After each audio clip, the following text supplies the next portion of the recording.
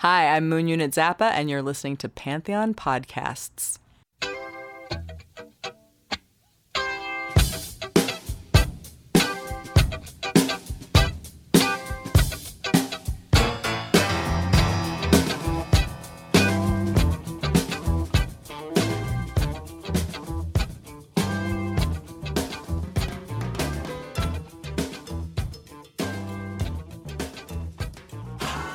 July of 1979. Hot and muggy in Chicago. A typical summer in Sandberg's City of the Big Shoulders. The Chicago White Sox were mired in yet another long losing season. Not much to root for at Comiskey Park. Their best everyday player was Chet Lemon, a 300-hitting center fielder, fleet of foot with a slick glove. Chet was having the best season of his solid 16-year career, but alas, it was wasted. The rest of the Southsiders roster was has-beens and never-would-be's. Getting butts into seats at said park for another uninspiring losing season was the job of Mike Veeck, White Sox head of promotions. It wasn't going well. The place wasn't even half full most games. But in just a few weeks, Comiskey Park would host a couple of big rock concerts. August 5th was a day-long festival headlined by Journey. On the 19th, Rush was coming to town. Visions of 55,000 boisterous fans rocking Comiskey danced in Mike's head. A rock music-themed promotion at Comiskey Park a few weeks ahead of the upcoming shows seemed like a thing to do. Mike Veeck needed a win, and the White Sox weren't providing any. An early season game with the Detroit Tigers got rained out, so to make up the date, a twilight doubleheader was scheduled for July 12th. Mike picked up the phone.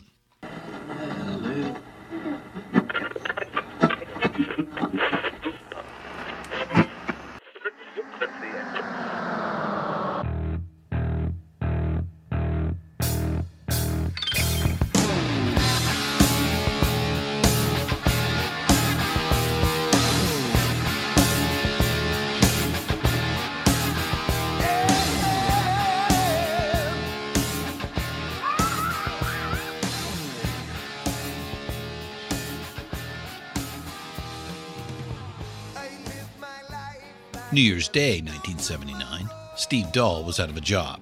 WDAI in Chicago, 94.7 FM, abruptly changed formats from rock to disco in mid-song at the stroke of midnight. The following morning, they cut Steve loose. Steve was 25 at the time, a California transplant who had found success on the Midwest airwaves. First in Detroit, and then in early 78, WDAI gave him a substantial raise and the coveted morning drive time slot. The show was Steve Dahl's rude awakening. Steve was an early adopter of the shock jock style. Steve had it down. Coarse humor, rat-a-tat stream of consciousness, banter with the news and the weather guy, goofy skits and songs, prank phone calls, doing the Wednesday hump day show live from the Camel Pen at the zoo. It played well in Detroit, but it didn't really catch fire in Chicago. Probably not Steve's fault. There just wasn't much headroom for another FM rock station in 1978 Chicago. Disco ruled the airwaves, so management decided to do the hustle and switch formats from Chicago's best rock to Disco DAI. Steve landed on his feet. By spring, he was the morning guy at crosstown rival WLUP. The Loop was the big hitter in the rock radio market in Chicago, and Steve used his platform to roast his former employers and rail against disco in general. At the Loop, Steve Dahl developed a regular shtick where he would play a few seconds of a disco song, then a needle scratch, followed by an explosion.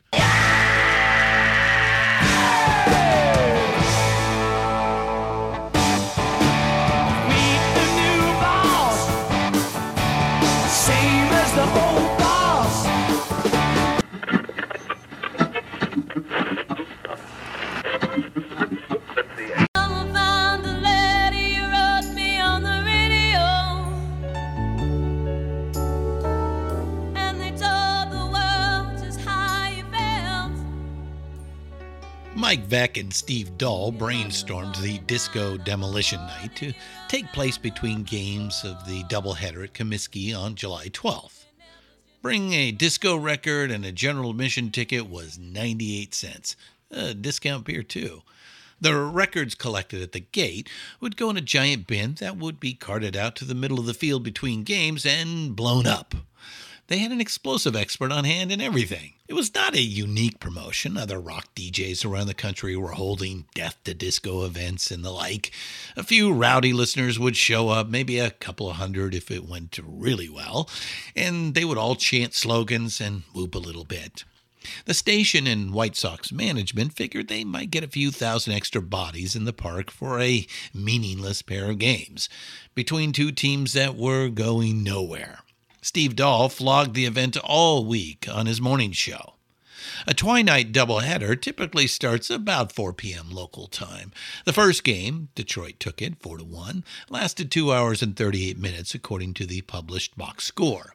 Also according to the box score, 47,935 in attendance. All through the first game, the rowdy crowd filtered in. By intermission, Comiskey was packed and the beer was flowing. Thousands more milled around outside. They'd pulled it off. The promotion was a massive success. Until it wasn't. A half-hour break between games is customary, just enough time for the players to take a shower and put on fresh uniforms. So even as players trotted off the field, the ground crew pushed the bin out to center field while Steve Dahl rolled out in an old army jeep dressed in military uniform, complete with a patent helmet. Disco sucks! Disco sucks! Disco sucks! July 12th, 1979. A twilight doubleheader at Comiskey Park. The White Sox versus the Tigers. Between games, 24-year-old Steve Dahl, a popular disc jockey for Chicago rock station Loop 98, would take the field at the head of his so-called anti-disco army to blow up thousands of disco records. Every day I would play a disco record and drag the needle across it, and scratch it and then blow it up. But I tapped into something. There's an undercurrent of hatred for disco. In a few minutes, we're going to attempt the world's largest disco demolition.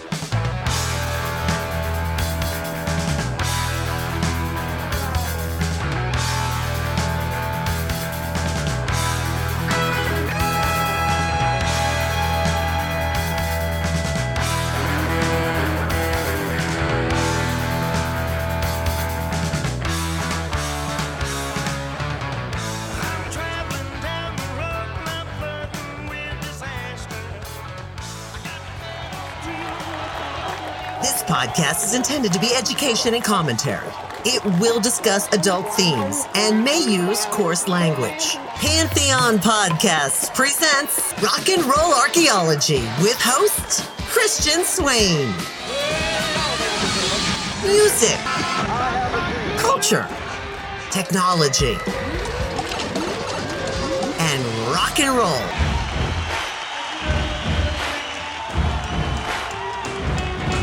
And now, on with the show.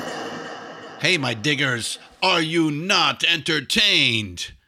Well, you will be when we do a little demolition ourselves today. So, how'd you like episode 23, Radio? A bit of a think piece, more substance than style, perhaps, more prose than poetry. Like we said in the show, it's like episode 9, the medium, the message, the music. We do a lot of the music and culture, but we wanted to highlight more of the technology, and number 23 was one of those type of shows. And we will have others in the future. And by the way, that was just a little over a month ago that we put that out, and here we are with another short for you. I think that's the big news, is that we think we've found a cadence and an assembly line that we can do both the shorts and the big shows. Last year was a lot about getting the shorts going. We were only able to put out one big show last year. We are already deep into the next episode. And I think we're probably going to have that fairly soon. So we won't go a year in between episodes anymore. That I think I can promise you. All right. So back to episode 23, what we've heard from our radio professional friends around here is that we apparently told a pretty good, incredible story. But more importantly, what did you think? Please let us know. Okay, and here is the news. We are in the process of recreating our web presences. So what many of you have been with us from the beginning, 8 years now, know, the RNRA stuff all became the Pantheon stuff as we built out the network. It was needed. There's no two ways about that. But, we looked back recently and realized that while it was good for Pantheon, it was bad for the RNRA. And so we have new shit. Our own rock and roll archaeology shit. So first up is our spanking brand new website that you can go to now. It is live. It's still being worked on, but we have now not just Pantheon. You can go to rockandrollarchaeology.com for that. That's rock, R-O-C-K, letter N, R-O-L-L, ARCHAEOLOGY.com to find the website. We're working on updating all of our social media. We now have a Facebook page up specific for rock and roll archaeology, and you can find that at Rock and Roll Archaeology on Facebook. Twitter is RNRA Pod. I don't know how long we'll stay on Twitter. We'll see. We've jumped into TikTok, and that is under RNRA Podcast. And we'll be doing more of that. I think TikTok might be a better solution for us than Twitter these days. And we are in the process of revamping our Patreon page. And it's still at patreon.com/Pantheon Podcasts. We may change the name. We're in the process of putting that together. So stay tuned for that one, because we will be creating special content specifically for our patrons. By the way, let me call out Keith Van Dyck, William Walker, Alan Dugans, Dennis Dare, Anne Van de Heetkamp, Art Boucher, Benjamin Simon, Malcolm Clark, Amy Crawford, and of course, Devorin Pavlika. Thank you all for sticking with us on Patreon, even though we've been ignoring you. Rest assured, your patience will be rewarded. Yes, we will be adding a Venmo and PayPal buttons as well, like all the kids are doing. So if you feel inspired to help us out with a generous donation, you can do it in a way that suits your needs. All right. Like I said, a complete revamp. We felt we've proven ourselves with some steady content as of late, and feel we should expose all of this better than we have been doing. It's time to rebuild some community around the Rock and Roll Archaeology Project, and make some new friends and spend some more time with the old ones. Hello, Pantheon Podcast listeners. Christian Swain here to tell you more about my experience with Raycon earbuds. Our family now has 3 pairs of Raycon earbuds around the house, and my wife just grabbed a pair of the Headphone Pros to replace some headphones from a company that was double the price. And yes, she loves them. Now, if you haven't pulled the trigger on a pair of Raycons, or even if you have, but you're in the market for another pair because they're just that good, well, now is the time to check them out, because they just launched their upgraded model of the best-selling everyday earbuds. With Raycon's upgraded everyday earbuds, now you also get active noise cancellation, ergonomic design, and multi-point connectivity that lets you pair with 2 devices at once. New quick charge function, 3 customizable sound styles, plus awareness mode. Available in a variety of vibrant new colors to complement any and all skin tones. I even have a pair of earbuds in a cool green color. I have tried just about every earbud known to humankind, and these Raycons are fantastic. Seriously, if you've been wanting to check out Raycons, there truly is no better time. You're going to ask yourself why you didn't check them out sooner, and Raycon offers a 30-day happiness guarantee. So what are you waiting for? Go to buyraycon.com/Pantheon today to get 20% off your Raycon order, plus free shipping. That's right, you'll get 20% off and free shipping at buyraycon.com/Pantheon. buyraycon.com/Pantheon.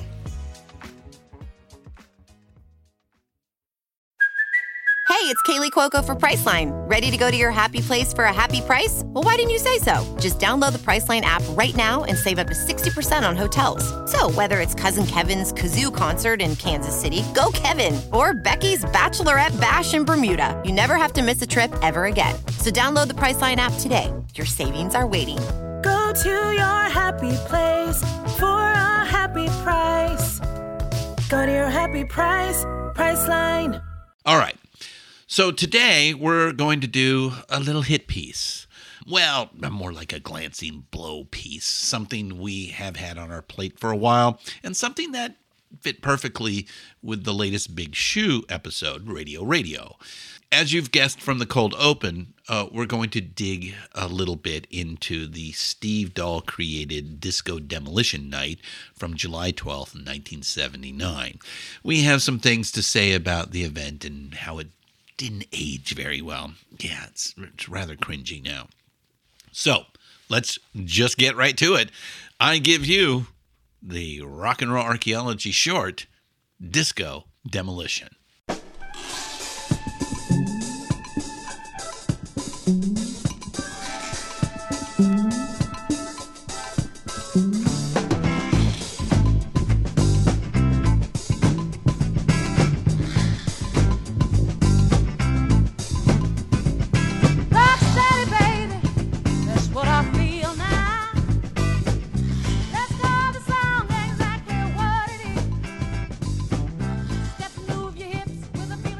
Let's call this song exactly what it is. In recent years, Steve Dahl has made a couple of nods towards contrition about the shit show in Comiskey Park that he facilitated back in '79. We're not entirely convinced. It's the kind of non-apology apology that American politicians have made into an art form over the years. Well, things just got out of hand. Yeah, dude. They sure as fuck did get out of hand. 39 arrests, the field was ruined, and the second game was forfeit. Fortunately, no major injuries. Steve could just own up to his mistake, and he should. But he won't. He's defiant, dug in about it. That's what we read in his 2019 book titled, what else? Disco Demolition. But we're not here to roast the guy. Much. And even if we are, so what? Steve Dahl is in the Broadcast Hall of Fame. He's a multimillionaire who still has a weekly show on WLS in Chicago. He has a podcast too, just like us. Old Steve will be just fine no matter what we say. To be fair, nothing we've learned about Steve Dahl indicates he's bigoted on a personal level. He's not motivated by that kind of hateful stupidity. From what we can see, he's an okay dude. We are going to zap him for being pretty fucking obtuse, though. Just clueless about the racial and cultural context of the Disco Demolition before, during, and after the event. This is Alexis Petridis from a Guardian article published on the 40th anniversary of Disco Demolition. There was something distinctly ugly about the vast crowd of white men publicly destroying music predominantly made by black artists, dominated by female stars, and with a core audience that was, at least initially, largely gay. That was published in 2019. Some things have happened in America since then. This is an aside, but worth pointing out. Here in 2023, pulling up video on the net and watching thousands of angry white guys chanting slogans, milling around amid smoke and chaos, breaking shit and fighting with cops, well, it's different now, doesn't it? Freak out. You freak. Say she. Freak out. Freak out. You freak. Say she. Freak out. So, why the freakout? Why did white guys in their teens and 20s, and make no mistake, that was the demographic, why did young white guys get so freaked by it and respond to disco with such visceral hatred? In that clip earlier, Steve Dahl said he was tapping into something. Okay, what? We were in that demographic, and we remember it well. Hell, we got caught up into it ourselves. Peer pressure and all that other dumb shit. In our defense, we did grow out of it pretty quickly. It was about style and taste to no small degree, and that's legit. Disco was slick, rock was scruffy, discos were pricey, and they had doormen who only let in the pretty people. Rock, especially punk rock, which we loved the most at that time, felt more inclusive. It was kind of the next chapter of the mods versus rockers kerfuffle in the UK back in the mid-60s. Yeah, we talked about this in Chapter 11 of The Big Shoe. So, a lot of the time, it was just a matter of taste. And again, that's legit. Maybe you're a blue jeans and leather jacket type who prefers guitars and live drums to synthesizers and beatboxes. Cocaine just makes you sweaty and agitated. You'd rather burn a reefer and groove. Fair enough. I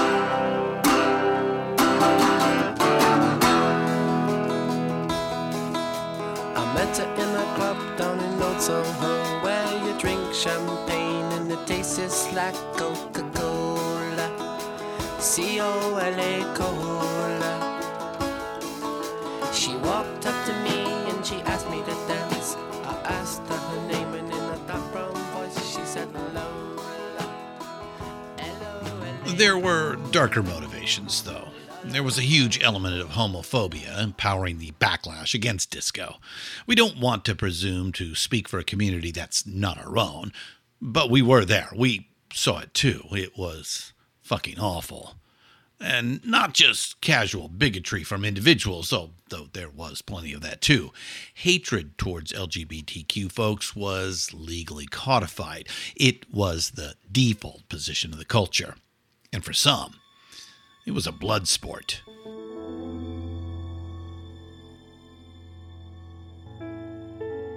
Just 7 months before the anti-disco rally at Comiskey Park, the first openly gay elected official in America, San Francisco Supervisor Harvey Milk, was gunned down in his office. Harvey had sponsored one of the nation's first anti-discrimination ordinances, and it passed. The guy who did it, also a San Francisco supervisor and a real asshole, we won't even name him. Anyhow, Harvey Milk's murderer got off with a light sentence. He did 5 years. His defense was basically gay panic made him do it, and the jury bought it. He was convicted of a lesser charge, manslaughter, rather than what it was, stone-cold premeditated murder. In the aftermath of the 1969 Stonewall riots in New York, and we'll get into Stonewall in some detail in one of our main shows, so it's soon, anyway. After Stonewall, gay Americans started becoming more visible. By the late 70s, some small progress towards legal equality was made at the local level in San Francisco, New York, and elsewhere. Baby steps, really, but it was enough to provoke a vicious backlash. According to the Word of God, it's an abomination to practice homosexuality. And the same is true for, like, Archbishop Carroll, who took the stand that he would go to jail rather than to hire known homosexuals into their schools. And our pastor said that he would do the same and would even burn the school rather than allow them to be taught by homosexuals. That's the infamous Anita Bryant, beauty pageant runner-up and C-list celebrity who decided to use her platform to whip up hatred of gay Americans. The clip is from 1977. We don't want to say her name again because she's just another asshole of history, so we'll refer to her as Florida Woman. We'll drop a link to the video we picked that off from because the journalist interviewing her, Barbara Hauer, had the courage to actually confront Florida Woman about her hateful nonsense. Sadly, that kind of courage was rare at the time, and it still is. We don't want to spend one more second on Florida Woman. We just brought her up to further our point, thanks to backlash politics, which are as American as baseball. Homophobic bigotry was especially nasty at this point in history. It was in the air. It was going around. It was an ongoing moral panic, something we've talked about before in this podcast. They keep popping up. Something else we've said before about moral panics, they're not always funny. Sometimes real people get hurt.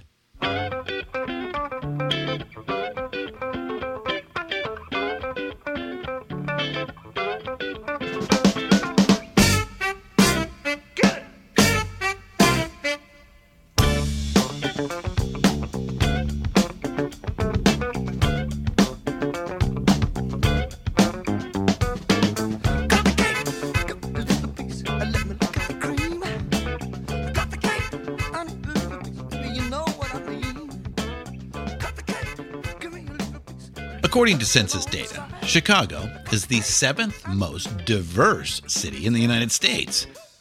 At the same time, Chicago is America's single most racially segregated city. It's odd, but both things can be true.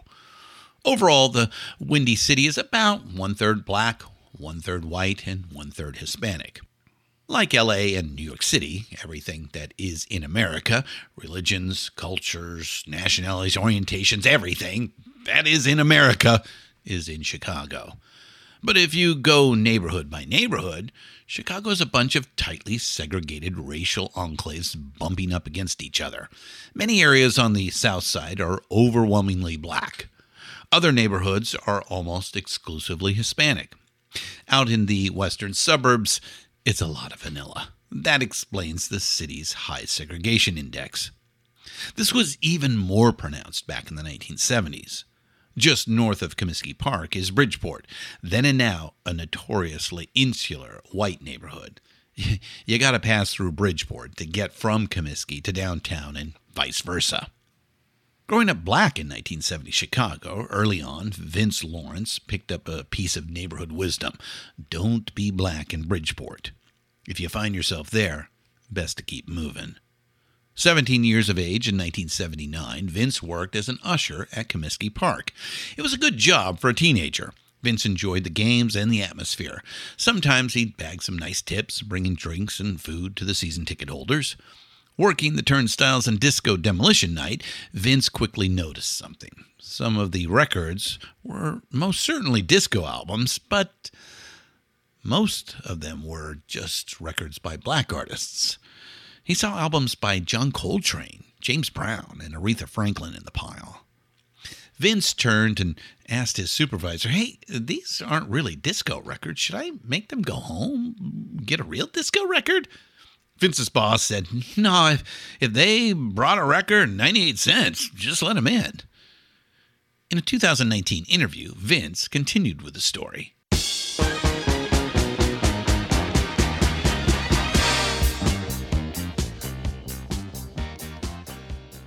Someone walked up to me and said, "Hey, you, disco sucks," and snapped a 12-inch in half in my face. That's when I started feeling like, okay, they're targeting me because I'm black. I got a Loop t-shirt on. What's the difference between me and the next usher trying to get back to his locker? I was one of the few African-American people in the stadium. Steve Dahl said it wasn't discriminatory, but Steve didn't invite no brothers to Comiskey Park.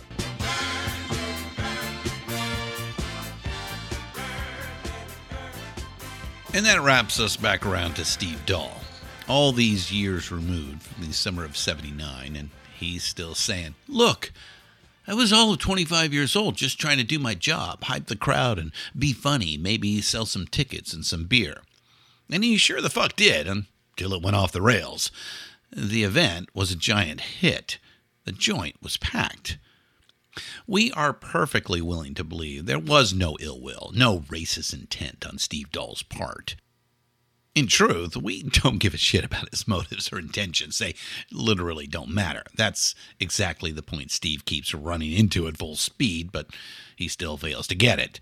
It wasn't the intent, it was the action and its effect. That's what mattered. That's what still matters. If we want to understand the racist effect of Disco Demolition Night, then we should pay attention to two things. One, to the context, which we've laid out in some detail. And two, to the lived experience of a young black man who was actually there. We should ask Vince Lawrence about it. Well, somebody did ask him. Here's Vince's reply. It was a book burning, a racist, homophobic book burning.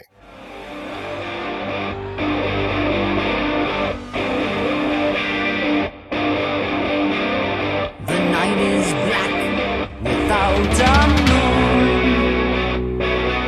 The air is thick and still. The vigilantes gather on the lonely torch-lit hill. 2 centuries ago, in 1820, the German poet Heinrich Heine wrote something that was horrifying in its prophetic accuracy. Where they burn books, they will, in the end, burn human beings too. Put it in some not quite so heavy terms an entertainer will understand. There's no such thing as a light-hearted, funny book burning. Throwing other people's art and culture into a bin and exploiting it is just small-minded and mean, and it has the potential to go real fast in a real bad direction. And on July 12th, 1979, it did. So, here's our parting shot. A lot of disco music was objectively awful. We'll stand by Chic and Donner Summers and a few other acts, and the Bee Gees' Stayin' Alive is a banger, but most disco songs were absolute dreck. What's more, by 1979, disco was played out as a trend. The bandwagon was sputtering to a halt.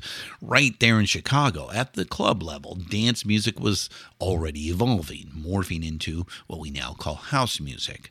The point here is that disco was a fat, bloated, easy target for satire. An enterprising creative rock DJ could have done something funny and cool with that. Maybe that's what we object to the most. Along with all the unsubtle undertones of racism and homophobia, disco Demolition was just hack. It was a disco dud. Here you go. You want to poke fun at disco? We'll leave you with a great non-hack example. Also from 1979. I don't know much about dancing. That's why I got this song. One of my legs is shorter than the other and both of my feet's too long. Of course, now right along with them, I got no natural rhythm. But I go dancing every night, hoping one day I might get it right. I'm a dancing fool.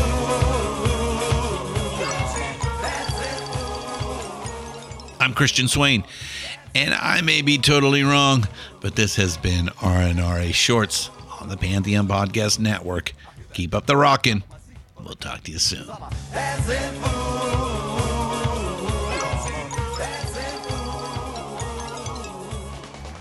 Rock and Roll Archaeology is written by Richard Evans and Christian Swain.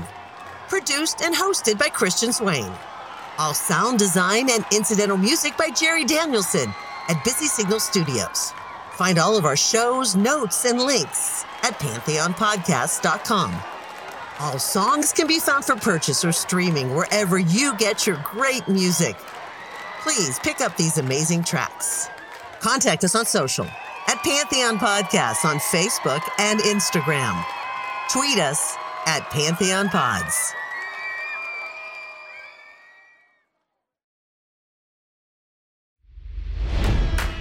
It's NFL draft season, and that means it's time to start thinking about fantasy football. FantasyPoints.com features industry-leading experts and prognosticators using proprietary hand-charted data to help you score more fantasy points. FantasyPoints.com is the place to go for whatever kind of fantasy football you play. Whether you play fantasy football, daily fantasy sports, or do a little bit of everything, Fantasy Points has the meticulously researched content to guide you to victory. And why wait for the fall? Fantasy Points also covers the new spring football league, the UFL. Join the guru, John Hansen, Scott Barrett, Joe Dolan, and other massive names in the fantasy football universe with an exclusive offer. Use code Pantheon for 15% off any Fantasy Points package, including the all-in package, with access to every article, tool, and data nugget that Fantasy Points has to offer. That's FantasyPoints.com and code Pantheon for 15% off at Fantasy Points. FantasyPoints.com. Code Pantheon. Score more fantasy points.